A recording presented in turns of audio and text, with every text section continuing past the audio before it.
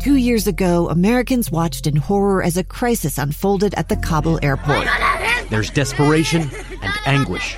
More than 80,000 Afghans have since arrived in America, but this story is still unfolding.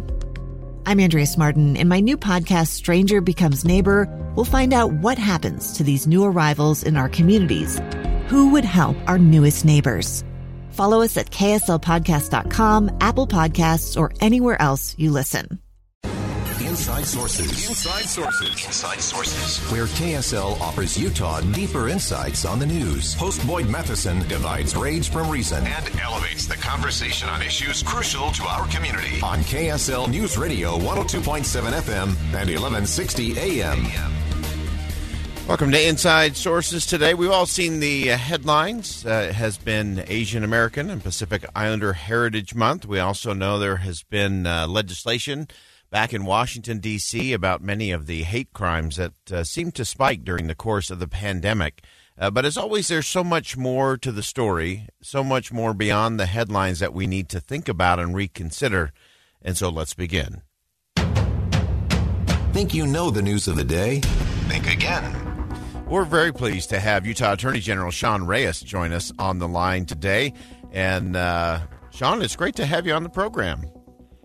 Hey, my good friend Boyd Matheson, how are you doing today? I am doing well, and you penned a brilliant piece for Deseret.com, and we've talked a lot about the different things going on in terms of the Asian American community, the Pacific Islander community, and so often it's looking at the division points or the trouble spots, either in people who don't understand the reaction to that or what might be going on in other places around the country. But I wanted to start our conversation with you focusing on what you focused on in this great piece, which is all that we have to learn from our backgrounds, our communities, and just give us a little bit of the Sean Reyes backstory as it fits into all of this. Sure. And I like how you preface this, Boyd, is that, beneath the surface of what we read in the headlines, there is so much more nuance and history. And I think some of what I wrote reflects that. That's to start off with something I wrote last year that they, I think, submitted this year. I would have mentioned a little bit more about the recent spate of violence towards Asian Pacific Americans. But that said, I grew up in a very diverse household, and you were talking about diversity. And I think I can check the box when you talk about multi-ethnic, multi-religious. Everything was multi, and as a son of an Asian American immigrant who came and fled his homeland to seek out and live the American dream, and that was my dad. My mom, although technically came from the United States, she was born and raised in Hawaii, which, as you might know, culturally is distinct and has a lot of its own flavors and strands. And so on one hand, it was a wonderful blessing. And I think now I realize it more than ever. When I was a child and had a bowl cut with the stereotypical, Asian bowl cut, and was made fun of a whole lot. And my dad taught me martial arts because he was a martial artist, which made it worse, right? Because you live and play right into the stereotype of that. And I had to stand up for a lot of my, Asian friends because we were bullied a lot. And the neighborhood I was in, there weren't very many Asian Americans. It was predominantly African American, Latino. But you grow up with all of that richness. Yeah. And then, when I get to reflect on it, what a blessing. And I think I said that that's my birthright, to meld the greatness of America with the strength of all of this heritage. Yeah, so important. And I love the way you couch that in terms of that richness. And I've heard you talk about that on many occasions. And as someone who spent a good chunk of my career, traveling through Asia, I used to do those runs where you do kind of the Hong Kong, Malaysia, Singapore, Indonesia, Japan, Korea, and back.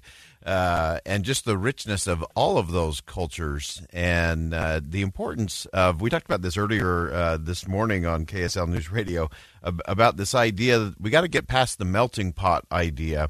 and look at it. Our good friend from down at the San Francisco Third Baptist Church always talks about it in terms of the salad bowl, that you don't want to mush everything together. You want to enjoy the uniqueness of the flavors and the textures and the colors of all of those. And you've done that here in the state of Utah in your work in the Attorney General's office. But you've also shared that as you've interacted on so many critical issues across the country. And how is it that we can get to that richness, really understanding that? It seems like, we end up focusing on a hate crimes bill when if we understood the richness and valued the differences, we wouldn't even need those kinds of things. And beautifully said, what you said about each of the different flavors sort of accentuating the other and being able to respect and understand and acknowledge them for what they contribute. Yes, the first thing I think we have to recognize right off the bat, whether you're talking about Asian Pacific Americans or Latino Americans, Latinx, Hispanic Americans, these are not monolithic groups, right? The same with African Americans, and within each of those broad categories, which are somewhat arbitrary, the U.S. government designates, are so many layers and textures, every one, and you can then take a country and look, and within those, I think the numbers may not be exactly accurate, but you're talking about dozens of different nations and hundreds of racial ethnicities and languages, thousands if you include dialects. Right. Just within the Asian American community, and then if you add Pacific Islanders to that, gosh, it is. On one hand, it's tremendously rewarding if you can understand and appreciate them. I think individually more than some homogenous group. And then on the other hand, sometimes it takes all of us in that community together to have enough of a political voice to stand up for things. And so I think that's sort of what binds, even though there's lots of languages, different traditions. A Filipino, Boyd, as you know, is probably more culturally aligned to someone in Latin America than to almost any Asian country. They were under Spain for 400 years, so unique history. Right. And so I think one of the first things is that people just need to understand that, one Asian American it could be so much different ideologically, religiously than another Asian American. Appreciate us for who we are, human beings. We're all of the same human family with just neat flavors that can bring a lot to the salad. Yeah, that's right. And always remember, no salad is complete unless there's some significant protein on top of it. So if there's no steak on the salad, it doesn't quite count. So is that our policy? Because I know you're a policy guy. Is that we're going to go into the? I'm working on policy is protein. I'm working on that. But just before I let you go, real quick, just 30 seconds. We're going to hit this a little more as we go through the show. But the bill, of course, signed into law by President Biden, dealing with some of the hate crimes against Asian American and Pacific Islanders. Just from the Attorney General's perspective, what does that look like from your chair? It's a good thing. It empowers us to do more, and I hope the federal government gives us the resources. Utah has had in the AG's office an anti-hate line, and this will, again, help us educate people more. So every time this happens, not just substantively, it raises awareness.